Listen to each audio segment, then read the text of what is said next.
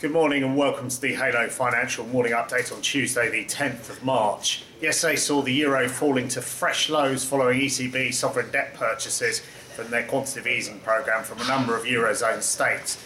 The euro hit an 11.5-year low versus the dollar.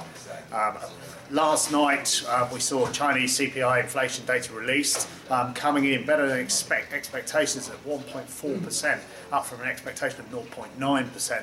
However, it was mixed news because their producer prices came in below expectations, minus 4.8%.